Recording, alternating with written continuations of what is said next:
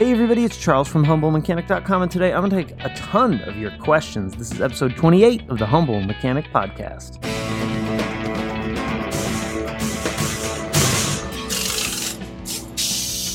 Alright, this is the very first Q&A show that I had ever done. I actually pulled all of these questions off a Facebook post that I made many years ago. This episode initially aired December 21st of 2014. I'm going to answer about 15 questions, so there's a lot going on in this episode, but they're much shorter to the point answers, so I think you guys are going to really enjoy it. Not only that, you get to see the evolution of the Q&A show and how it progressed from a simple post on Facebook all the way out to the way that I do it now, where I typically only take 4 questions per video, but the videos are quite a bit shorter. This one came in at a strong 43, almost 44 minutes, in fact. There's going to be a lot of great stuff today. Before we get into the show, I want to remind you, if you want to help support the show, get awesome discounts to places like Black Forest Industries, MT Knives, Sonic Tools, Eastwood, Prime Sunglasses, and more. Check out the Crew Membership Program. It's a great way to get a bunch of exclusive discounts, content you can't get anywhere else. In addition to that, you get the VW Audi training manuals that I build for my classes, which cost about $355 a pop to go to those classes. If that's not your flavor, check out the Patreon, or if that doesn't work for you either, there's a free, simple, easy way to help support the show. Actually, there's 2. 1, use the Amazon link. Just click that link, buy what you're going to buy. Costs you no dollars extra, but I get a little credit. Also, help spreading the word, sharing the show, leaving it a review on iTunes, subscribing on YouTube, signing up for email updates on the blog. All that stuff really does help, and I appreciate anyone that takes even a second out of their day to do any of those things, help spread the word, help grow the show, and does that for the community. All right, so with that, let's answer some questions. First question is from Ed. Ed says he would like to hear my opinion on the DSG considering performance, reliability, and cost of maintenance. Looks like Ed's having some knee issues, so a manual transmission isn't really an option for him anymore. And considering maintenance cost, a DSG fluid replacement every $40,000 is not a cheap service. I think ours comes in at $325, $350, something like that. I love the DSG transmission. I think it's a blast to drive. I think that they're doing some really cool things with software tuning. Yes, it's expensive. There are, the maintenance cost is high, especially when you pair that in a diesel. The intervals sort of line up maybe in a bad way as far as spending money on maintenance goes. But it can hold the horsepower. It can shift as fast or faster than anybody can actually shift a manual transmission. So I think it's there. And, I'd love to really get into sort of experiencing what a tuned DSG drives like. So Ed, I think that's a good alternative. I would, if we're talking about performance, for most people, a manual transmission is the best route to go. I would take a DSG way over a regular automatic, or what a lot of people call a slush box. Manual transmissions, I think, again, is the best option for a lot of people, but I love the DSG. Yes, it can get expensive, but, we have to weigh the driving factor, fun-wise, performance-wise, versus that extra cost of, $350 every 40,000 miles. When we extrapolate that all out across the mileage interval, it's not a ton of money. It just kind of hurts the wallet when that one comes up. Plus, there's a really great video that I did with Deutsch Auto Parts on a DIY. You can save a little bit doing it yourself, sort of reduce the cost that way. So I think it's a good option. I think we're only going to see better DSG software come through. The one negative I've experienced personally, and this was on an older GTI, probably a 9 or a 10 GTI, is they're a little finicky in stop-and-go traffic. It becomes a little bit jerky, sort of like someone that's not a really good manual transmission driver would feel like in heavy stop and go. So that's one thing to consider when you guys are test driving one, on a car you're looking to buy. I would try and replicate some stop and go traffic and sort of get the experience for that. But and you can add paddle shifters, which is really cool. So Ed, I think it's a good option, and I would definitely go for it. Next, we have Kip. Can I run biodiesel in my 2011 Jetta Sportwagon TDI? If so, do I need to do anything to prep it? All right, Kip, that's a great question. officially, you can run B5, which is 5% biodiesel. That comes from Volkswagen. That's my official answer, and the only answer I'm going to officially give. Now, I'm not going to just leave you hanging like that. There are a ton of people running biodiesel in their common rail TDIs. There has been issues with high-pressure fuel pumps. I don't know that any of them have been attributed to running biodiesel specifically. I've seen them fail with regular diesel. I've seen them fail with gasoline. I've seen them fail with gasoline-diesel mix. And I would go out on a limb and say there's probably been a few that have failed with biodiesel. Since I know actually where Kip's from, temperature does play a factor. Generally, biodiesel tends to gel at a warmer temperature than traditional diesel would.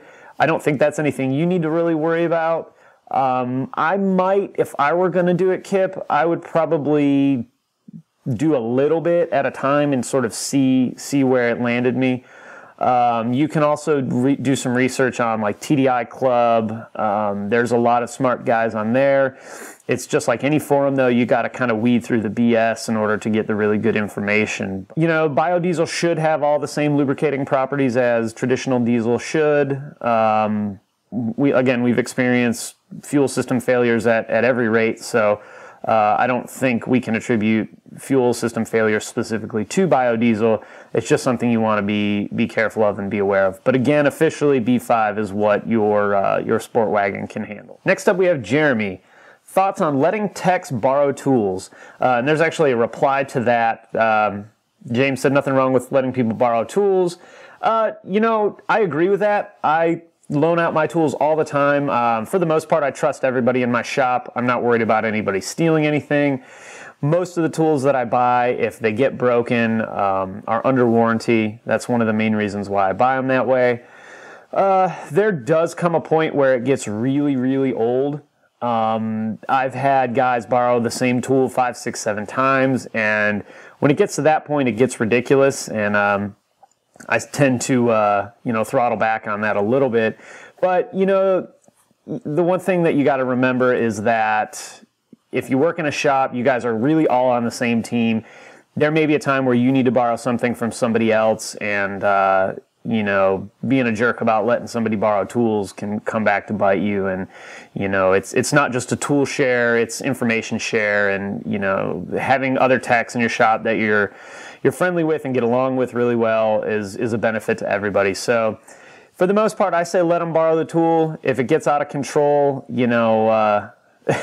just let them know that it's time for them to buy that. If it's something ridiculous that every technician should have, I say it's all right to razz them a little bit. And then when it just gets out of control, I like to charge guys $1 to borrow stuff. And, it's not really any value, but it lets me get a candy bar out of the snack machine. So, plus it makes them think twice about coming to ask you to borrow tools and lets them know that, hey, you got to spend the money to do the job just like I did. So if you're in a good shop with a bunch of good guys, let them do it. If you work on a team system like I do, pretty much on my team, if you need to borrow a tool, borrow the tool. When it gets outside of my team is where, I might have to razz a guy a little bit to let him borrow my stuff. But I say go for it. It's not a big deal. All right, we got Drew. Drew says, why does the 2.0T FSI burn so much oil? How much of a real problem is it to have an engine burning that much oil in terms of reliability and engine life? 1 quart per 1,000 miles. Well, Drew, that's a great question. Officially, 1 quart per 1,000 miles is a normal condition on that FSI, according to Volkswagen. Now, it feels like a lot of oil, especially when you realize that these service intervals are every 10,000 miles, which we have another question on coming up, so I won't dive too much into that. There's a couple things on the FSI that are a problem. One is the crank vent system has traditionally been weak. They've updated the crank vent valve 1 or 2 times. They've changed a crank vent pipe that comes off the valve cover at least once, maybe twice. Those were on, I think, required vehicle update. So Volkswagen knows that it's an issue. They've replaced a few things and updated a few things to try and get it to be less of an issue. We've also had a number of piston rings that wear, and that'll cause a lot of oil consumption. I know the Audi A4s seem to be worse about it than the Volkswagen side. It seems to be something to do with the mounting of the engine, transverse versus longitudinal. The longitudinal engines seem to have a lot more issues with oil consumption through the piston rings. I know our Audi store does way more rings than we do at the Volkswagen store, but they still do them as well. So, it is a problem. It's a problem for engine life because a lot of people don't check their oil. So even if you're on 5,000 mile interval and you're burning a quart every 1,000 miles, well, you're burning every quart of oil in the engine by the time you're due for an oil change. A lot of times the check engine light comes on before that happens, or you run into an issue where it's really, really loud, or both. So usually it doesn't get that bad, but anytime your engine's deprived of oil, it raises the temperature, it increases wear, and that's all bad, bad things for an engine. So there's a couple design issues. Turbocharged cars, I think, traditionally do use more oil than non-turbocharged cars, but it is a problem, and it's one reason why you need to make sure, regardless of length on service interval, that we're all checking our engine oil and other fluids as well with that. So good question though. Oh, it was the next question. Do I agree with the Volkswagen 10,000 mile oil change interval? Yes and no. The oil itself 100% lasts 10,000 miles. No problem. We're using full synthetic oils. It's not a problem at all, even on the turbocharged engines, on the TSI, the FSI. 10,000 miles purely from an oil standpoint is fine. Where I don't think it's okay is that for the most part, people aren't checking their oil. So like Drew asked about about using oil, we're not checking our oil. So now instead of not having anything checked on our car every 5,000, now we're going twice that long. And, it's beyond just oil, really. It's tires, it's brakes, it's all these little maintenance things that, last 10,000 miles, no problem. But, the way I like to explain it to people is if you have an interval that's 10,000 miles, that means no one's doing an inspection on your car for 10,000 miles. 10,000 miles can be the difference between, putting brake pads on a car because the pads are worn, or having to put pads and rotors on a car because you've dug into the rotor and, cut a really big groove to the point where you can't resurface the rotor. Now you spent double on a brake job of what you really would have if maybe that would have been a 5,000 mile interval. Also, CV boots, if a CV boot splits and it goes 5,000 miles, odds are we can salvage it and we can just put a boot on it and let you on the road. If it goes 10,000 miles, that might not be the case. We might be looking at replacing an axle because now you have some popping when you turn. So if you're going to go the 10,000 miles, then it sort of falls on the driver to make sure they're doing these checks. They're inspecting their tires, they're checking their brakes, they're checking their oil, they're checking their wiper blades. I had a gal come in one time with her wiper blades were so worn that the blade, if this is your wiper blade laying on the windshield and you flip it up, the blade that touches the windshield was completely gone. Well, the piece that holds the wiper arm to the blade had actually cut into the windshield. So as it was scraping the windshield, it was literally scraping the windshield.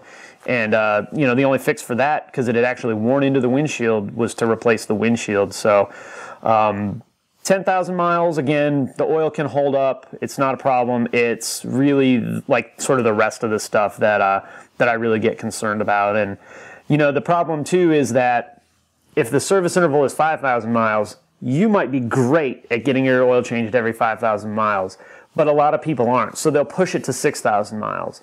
Well, now if we're at 10, we're going to do the same thing. We're going to push it to 11. We're going to push it to 11.5. So now we're stretching that even further out. And, an oil change is $50 to $75 for a full synthetic oil change. It's one more time. It's one more time a year, say. I think that's a really good investment on the longevity of your vehicle and potentially saving you money on things like brakes, things like CV boots, wear and tear items that a technician would be able to catch and maybe save you some money doing it every 5,000 versus doing it at 10,000. All right. Darren asked, do I want to buy a Mark II Jetta Coupe with an ABA engine swap?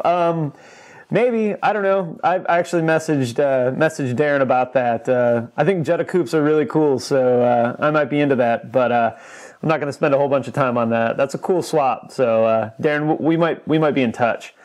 All right. Matthew asks, as a Service Express technician coming into the main service and repair field at a dealership, what's my best advice in general for becoming a great technician? You know, I've done a couple shows on this, Matthew, and I know you've been following for a long time. Matthew's actually a buddy of mine. Man, you got to work hard every day. You know, you got to learn every day. You have to make sure that you're taking your time and doing the job right, as well as doing the job quick. Don't ever sit around on the computer and screw off all day. In which I know he's not, and I'm not yelling at him. This is just, again, advice in general. Make sure that if you have downtime, you're either, on VW Hub, studying SSPs, doing web-based training, working with other technicians in the shop to learn the ins and outs of the business. Make sure your documentation is top-notch. Stories, diagnostic processes, all that stuff needs to be completely dialed in, because the better you are at that, the more you're going to get paid. And, I use pay a lot, and I think a lot of people kind of frown on that. But, guys, that's the name of the game. That's why we're all in the shop, is to make a paycheck. So the more you can do to fine-tune what you do in the shop, the more you're going to make, the more customers you're going to earn, and, the better of a technician you're going to become. So I don't know if we've done an entire show completely on that subject, Matthew, but I think that's some that we're definitely going to do. And it's a great topic, and it's, not just for you Service Express guys, it's for anybody that's trying to get in the field, or anybody that's in the field, sitting back and thinking, man, I'm a really good technician, and doing nothing about it is a good way to let all those other techs in the shop pass you by. So just keep working hard, man. I know you've been busting your butt this last year, doing a really good job, so keep doing that. We'll keep doing shows about how to be better technicians and some things we can do to fine-tune our game. Make sure you're talking to customers and getting to know them, and, being a technician on a brand that you really care about can lead to being burned out on the brand. So, for you specifically, Matthew, don't lose that passion you got for the brand, dude. It's rare, and I love it, and I like to see that there's other guys out there that love the brand like I do, and some other of my fellow techs do. So keep it up, dude. You're doing a great job. Jacob asks, what do I like about the Mark 7 so far, and what do I dislike about the Mark 7 so far from the service and repair perspective? I haven't really done a lot of service on them. I will say I'm not in love with that composite oil pan. We'll see what happens long term. Over my career, I've had a lot of things that I thought would be great and turned out to be terrible, and a lot of things that were terrible that I thought were terrible that turned out to be just fine. So we'll see how that works out long term. That's kind of the one that really stands out in my mind. This new generation of engine, the EA 888, the variable valve thing is weird, and I'm concerned how that's going to perform long term, especially on a 10K oil change service. But the truth is, Jacob, they're just too new to know. I will say, if we move away from the GTI and focus on the Golf, I don't like where the oil filter is on the new TDIs. It's nitpicky technician stuff. The new 2-liter and the Golfs are very, very crammed. We've added urea injection, which I'm okay with. It's just one more thing to do on a service. Outside of the service and repair, man, I love the damn cars. They're great. The GTIs are a blast to drive. One car of the year. I think it's a very appealing looking car. I kind of want one really bad. I love the Mark 7. The only thing I don't like about the GTI is in the cockpit, seems very busy. There's a lot of buttons on the steering wheel. The center console's got a lot going on. The instrument panel's got a lot going on. So I don't love that, but that's pretty much how cars are now. I get in my Passat, which is an '05, and it's very plain, not a whole lot going on. And then I get in some of these new cars, and it's just busy, busy, busy to me. So not a bad thing, just a personal thing and really the way of the future. So nothing I'm going to be able to do about that. But I like the car a lot. I think it's going to be a good car for us. I've had one with issues, but we're working that out. Some axle issues that I might talk about next week or something, because I'm not sold on the idea that I got it fixed yet. But anyway, it's a great car. I love it. I think it's going to be one of our best sellers and hopefully a really good launch for us. All right, Christian asks, why VW/Audi, not as just a profession, but as an enthusiast? Well, I'll tell you why as a profession. When I was going to UTI, they have manufacturers programs, and it was BMW, Audi, Volkswagen, Mercedes, Porsche, and there might have been one or two more at the time. I don't really remember. I know they have a ton more now, but I chose Volkswagen specifically because there were more Volkswagens on the road than the rest of the car lines. So that was an easy choice for me. And, I like the brand a lot, Volkswagen and Audi. I live in the Volkswagen world. The Audi world's a little above my pay grade, but, it's cool because so many people have Volkswagen-related stories. A ton of people that you meet, their first car was a Rabbit, or their mom had an old Beetle and she loved it, and it was just a tank of a car, and it was a great car till it caught on fire. My grandparents had a bus when my mom and her brothers and sisters were growing up, which is really cool. So there's so much heritage in the brand that I really love. And I think they make great cars. I know a lot of you guys don't think they make great cars, and I understand that, but I love the brand. I think it's a cool brand. I think the heritage behind it, again, is really cool. Everybody's got a Volkswagen story, whether it's I hate my POS Volkswagen or, we've driven Volkswagen since the 60s, and that's really cool. There's a lot of cool stuff around it. Plus the artwork, I don't know if you guys can see this right back here, is really neat too. So, it's a cool brand, man. I love it. Professionally was an easy choice, and since then I've kind of fallen in love with all the rest of it. So I'm definitely bleed blue at this point in my life. He also snuck a second one in there and asked, where do babies come from? And I got some snarky comments on it. I guess I'll keep to myself. All right. Landon asks, did I forget about him? And the question he asked me a while ago. Landon, I did not forget about you. Just sorry that it's taken me so long to get back to you, but I got something really cool for you. And basically, just real quick, Landon wanted to know what he needed to do to start a blog and start a YouTube channel. So, I'll throw you a little bit of advice here, and that is just do it. You can figure out the mechanics of it like I did, which was pretty much watching YouTube videos on how to build a blog and how to set it up. As far as filming or writing, just do it. I know you posted a really great video on the blog or on the Facebook page a while back. Just keep doing that, dude. I loved it. Keep rocking and rolling. And he also asked me what I wanted from Santa this year. I don't really need anything this year. 14's been an awesome year for me. So I think Santa did a good job for me all throughout the year. And my wife and I are going to be hanging out at home for Christmas. Her father's coming into town. And we'll just be watching movies and taking a couple of days off of the real world, which will be a welcome change. So good questions, Landon. And I haven't forgot about you, buddy. Don't worry. All right. Corey asks, what are my thoughts on the rotary engine, and am I a boosted guy or a naturally aspirated guy, and why? Rotary's cool. I'm not a huge rotary guy. It has its place. It's an incredibly cool design. They're finicky as hell, and I'm glad I don't work for Mazda. Is really my thoughts on the rotary. But I think guys are doing really cool stuff with it. My new guy's actually really into rotary engines, and so I'll probably be picking his brain for a little bit more rotary specifics. But he's really into it. I think it's cool stuff. It's just never really been something I was... I'm interested in the technology. I just never really got into the nuts and bolts of it. And as far as being boosted or naturally aspirated, so am I a turbocharger guy or not? Really both. I think they both have awesome applications. My Passat's turbocharged from the factory, which is cool.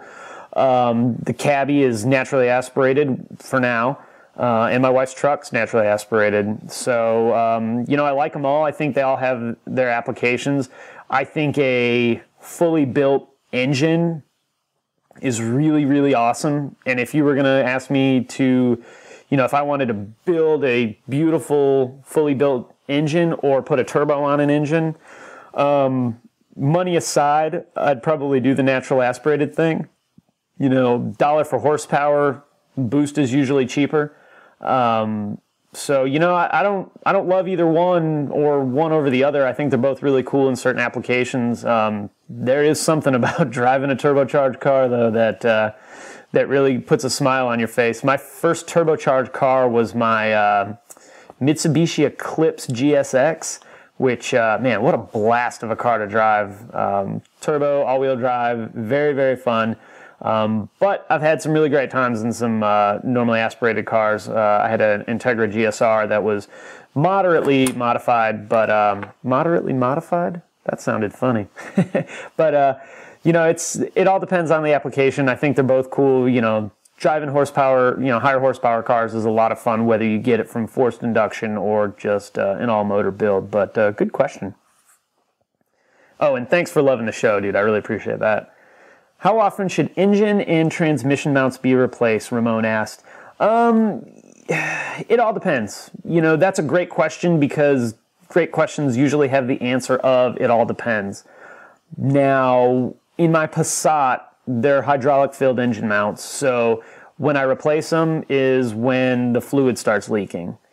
In other cars like A platform, by A platform I mean Mark platform, cars, they wear a little bit faster, so it depends on which one and really what you want to accomplish. If you're just looking to keep engine movement down to what it would be from the factory, at 100,000 miles isn't bad.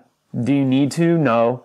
Do you need to replace them when you start really getting, the swing back and forth of the engine? Yeah. If you're going to be replacing them with urethane mounts, remember that there will be increased feedback into the cabin of the car from the vibration of the engine. So, as the vibration of the engine comes up, as your car gets older, maybe it is time to go ahead and put a new set of mounts in. If you're going to do them, I recommend doing them one at a time and sort of experiencing the change of doing, the one on the passenger side, the one on the driver's side, and then if there's a dog bone mount or a third mount or a fourth mount even, do them that way. It's a little bit more work, but it's cool to experience how doing one changes or doesn't change. And but I don't think there's like an interval or anything like that. Or if you see that they're broken, that's a slam dunk.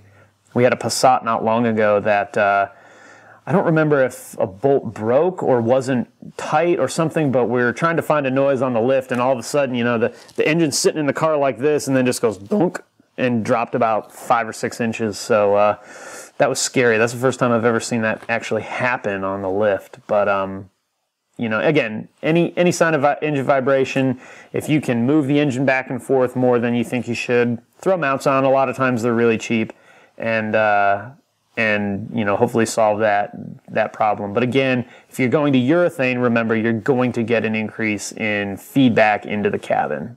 All right, let's move on here. Bill asked on his 91 1.8 VW Cabriolet burning oil. He's worried about the valve guides or piston rings. So the best way I know to tell whether it's valve guides or piston rings, and honestly it's probably valve guides or valve seals, is to do a compression test. Do a compression test dry, and then do a wet compression test. So a wet compression test is when you take a little bit of oil, squirt it into the cylinder, and run the same compression test. If your compression comes up, odds are it is the piston rings. If your compression doesn't change, you may be looking at something more like valve guides or valve seals. If you're doing either one of those, I would probably do both of those, or just keep putting oil in it, because honestly that's the best / cheapest repair of all of those. So that's what I would do. It is hard, it's harder to tell. He doesn't want to pull the head and put it back together just to find out it's rings. On an engine that age, man, if I was pulling the head off, I'd be ringing it too. So if you're going to do one, again, I would do both. Car's only got 145K on it, so I'd probably be leaning more towards the issue with the valves than I would with the rings. And he also asked, after being in service for a while, what's the real reliability of the TDI engine? Are some better than others? Yeah, Bill, there are some that seem to be more reliable than others. I think at this point, for those of you that aren't very TDI savvy, basically we have 3 TDI engines. We have the ALH, which was early. There are earlier ones than that, but the world I deal in is mostly these 3. ALH, which is, let's say, 2000 Jetta. Then you have the Pumpadeuce, which is the next generation, and then you have the Common Rail. The Common Rail is the one that's out today. That's the one that everybody's having issues, everyone, quote, is having issues with high-pressure fuel pump failures. They all have their issues. Personally, I like the ALH the best. I think it's the most reliable. I think it's the one you can do the most with as far as running biodiesel and alternative fuels. The Pumpadeuce is a great engine. It does have issues with camshafts wearing. The Common Rail also has issues with high-pressure fuel pumps again, diesel particulate filters. Those are expensive to fix. The injectors are crazy expensive. They're crazy expensive on the Pumpadeuce too. The glow plugs are ridiculous. I think like $160 a piece because they have pressure sensors built into them on the Common Rail. So the Common Rail is definitely the most expensive of all of them to maintain. Again, I like the ALH the best. They've been around forever at this point. There's a ton of replacement parts and modified parts for them. A good balance is the Pumpadeuce. It's got a ton more power than the ALH. The Common Rail has even more power, but again, you're dealing with a newer engine that has very expensive parts, and the parts that have a higher rate of failure are the really expensive ones. So, it all depends on what you want to do with it, man. If you want to just jam the key in and go, I'd get an ALH. If you want to modify it, I'd look at an ALH or a Pumpadeuce. I'm not ready to pull the trigger on a Common Rail yet, I don't think. But that's not to say they're not good engines and mostly reliable. But, we'll see what they look like at 300,000 miles. I think the most I've seen on one is like 190. And it had come in for a diesel particulate filter failure. And that's big bucks doing that. So, all right. Marissa tagged somebody. And Matt, what's my favorite craft brew? And do I brew my own beer? I love that question, even though it's not a car question. That's okay. I'm a big craft beer guy. I'm actually wearing the sweatshirt of one of my favorite breweries, Haw River Farmhouse Ales. Man, what's my favorite beer is kind of a tough question because I love so many different beers for so many different reasons. I'm definitely a local beer guy, so North Carolina beer is kind of where the world I live in for the most part. There's some great stuff coming out of Chicago. I'm from the suburbs of Chicago, so that has also a little bit of sentiment to me too. Carolina Brewing Company, again, Haw River, Wicked Weed out of Asheville, North Carolina, all great beers. I don't want to run down my list because I'll forget somebody and then I'll feel bad. Jade IPA from Foothills is probably one of my top favorites. Haw River did a beer that my wife's on the label. It's actually, I don't know how well you can see that, but it's actually this one right here. You can see that I'm a beer guy with all these stickers back here on the back. Three Floyds, Top Notch, Oscar Blues, Great Lakes, awesome beer. Bell's makes great stuff, Rogue. So there's a ton of great beers. Usually you guys will see me having a beer while I'm recording, or it's if you don't see it, it's like right down here below where the camera is looking. This is a glass that my buddy Chad picked up for me from DeVell. Very cool glass. It reminds me of a Minus the Bear video, so I really dig it. Thanks for that, Chad, by the way. I have brewed a few times, but I found that there's a lot of really good beer out there, and I would rather drink everyone else's beer than brew my own. So I have the equipment. It's actually parked right above me here on a shelf. We might get back into it one day, but I think for the home brewer, at least for me as a home brewer, the small 1 gallon batches are kind of where it's at. But great question, man. I love talking about beer. Oh, Jeffrey, do I speak air-cooled? I don't. I really don't, man. I love air-cooled stuff. I think it's ultra cool, but I can't talk knowledgeably enough about it to help you out, man. What I will do though is I'll post this question on Facebook, and hopefully we can get some information from somebody else. Or if you're an air-cooled expert, fire me an email to charles@humblemechanic.com. Put air-cooled in the subject or something, and maybe we can do an interview or something and try and get an answer to Jeffrey's question. But man, I'm sorry. I wish I could help you. That's just way out of my skill level. T&D asks, what's a service guy or gal's number one pet peeve about car owners? And there's a response. James said the utter lack of respect for a vehicle. That's part of it. Honestly, for me, I try to not put too much thought into all of that. But I will tell you there's one thing that it drives me bonkers, and that's the person that complains how much an oil change is. So most of the time an oil change at the dealership is like $60 to $70, depending on your car. So this customer that complains about the oil change price is dressed in North Face apparel, has the newest iPhone, also has an iPad, has cup holders full of Starbucks. Their kids all have an iPad and an iPhone. They're all dressed in REI gear as well. So, I struggle with the fact that you're walking around with, $2,000 worth of technology between you and your kids, and you're not willing to spend $75 to maintain the second most expensive thing you buy in your life. But, that's just me. There's a lot of other gross things. People do gross stuff in their car, and I try not to worry about that. But that one of people kind of talking about how expensive stuff is, while clearly they're not worried about how much, the fake cold weather gear at REI costs, or the $5 latte that they walked in with. So anyway, not a big deal, whatever, but just kind of my personal pet peeve. Andrew asks, what's the best designed engine? Obviously, it's the VR6, right? The history of VW, and where do major models get their names? He'd like to hear more about VW history. Andrew, that's awesome, man. I love Volkswagen history. I kind of got off on a little tangent earlier about it. Volkswagen's got such a rich heritage and such deep roots that sort of spread throughout the automotive industry. It's very cool. Their relationship, ups and downs with Porsche and Audi, is awesome. Probably worth a whole show. Let's see.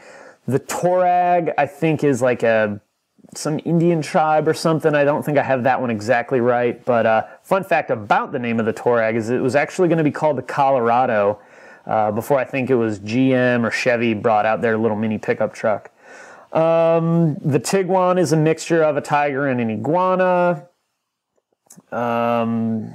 There's probably a million of them. I feel like such a tool because I can't remember them right off the top of my head. But we'll do a whole show, Andrew, about Volkswagen history and heritage and whatnot, because that's a really cool topic, and I like it, and I like talking about it. So good question, man. Best design engine, I don't know. They're all pretty cool. Again, the VR, the W is insane to look at what went into designing and building that engine. So that's cool. I don't really like working on them because they're a pain in the butt. But the W design is cool. The V is cool. There's something to be said just about a well-designed, bulletproof four-cylinder in the 2-liter non-turbos. So, but yeah, I think I'm going to lean on the VR for this one.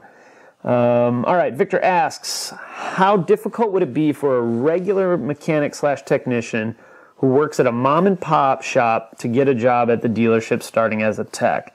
What's a dealership looking for when hiring techs? Victor, this is an awesome question. Man, I love that. And I have a lot of experience interviewing technicians and hiring technicians and working with new technicians. That's sort of my specialty, really, in the dealership. Like I mentioned before, I'm training a new guy right now, right out of NTI. When it comes to what I'm looking for personally, I'm looking for a really good attitude. I'm looking for someone that is willing to come in and do the work and do what I ask them to do, ask questions, ask me why. I'm looking for someone that doesn't know everything, which is really easy to find because it's everyone. but also recognizes that and doesn't pretend that they know everything. Someone that I can rely on, little things like coming in on time, right? That's an easy one.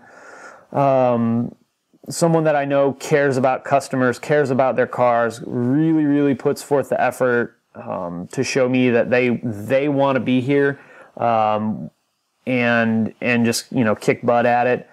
I don't think it's a bad thing that you've worked at a mom and pop shop. I think there's a lot of advantages to that you won't get at a dealership, especially early on.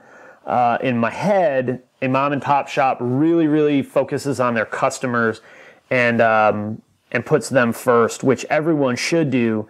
But it's a mom and pop shop, right? So it's a family business, and I think family businesses typically do a better job taking care of customers and getting to know them. So I think you have a really cool advantage as far as that goes. Man, getting in the dealership should be just that easy, though. You have experience working on cars, good attitude. That's number one. Willingness to learn. Those are probably the two most important things. And, just go in, work hard, kick butt at it, learn as much as you can, write things down. As you're learning and going through, following or shadowing someone, write down everything you can. Ask them what, the 5 most important things you need to know on day 1 are. That's a really good tip. I'm looking for somebody that doesn't pretend they know everything. Honestly, good attitude.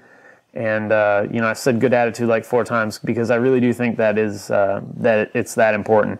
I can teach a lot of people a lot of things about how to fix cars. It's hard to teach a good attitude. It's hard to teach someone to care about someone else's stuff, their car specifically. It's hard to make someone see how important those things are versus, we're techs, right? So we know we have to fix cars. We know we have to do maintenance on cars. We know we have to do those things right. So to get someone to understand that is very, very easy. But to get someone to understand that it's not just about the car, it's about the person behind the wheel, it's about the care of that customer, is really challenging. And a lot of times guys either get it or they don't.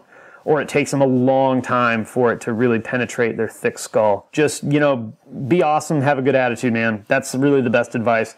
You're probably in a lot better position to get a job at a dealership than you might think being at a mom and pop shop. It's a good foot in the door at a mom and pop shop. And if a dealership doesn't hire you because of that, I think a lot of times it's going to be their loss. Do those things that I mentioned, man. Keep firing me questions, and I'll be more than happy to answer them. All right, so there you have it, the very first Q&A show. Boy, has a lot changed, but not really since way back then. As always, if you have questions or comments about today's episode, head over to humblemechanic.com and leave them on episode 28 audio podcast, or heck, leave them on the video show as well. If you'd rather go back and watch this episode on YouTube or embedded on the blog, there'll be links to both of those in the description for this episode. As I mentioned in the beginning, there's a ton of ways you guys can help support the show. Links are all listed down below. And hey, if you're listening on iTunes, swing over, leave it a review, hit it with the number of stars you think it's worth. If it's 5, that's awesome. If it's something less, that's really cool too. Either way, I super appreciate the help. All right, guys, thanks for listening, and I'll see you next time.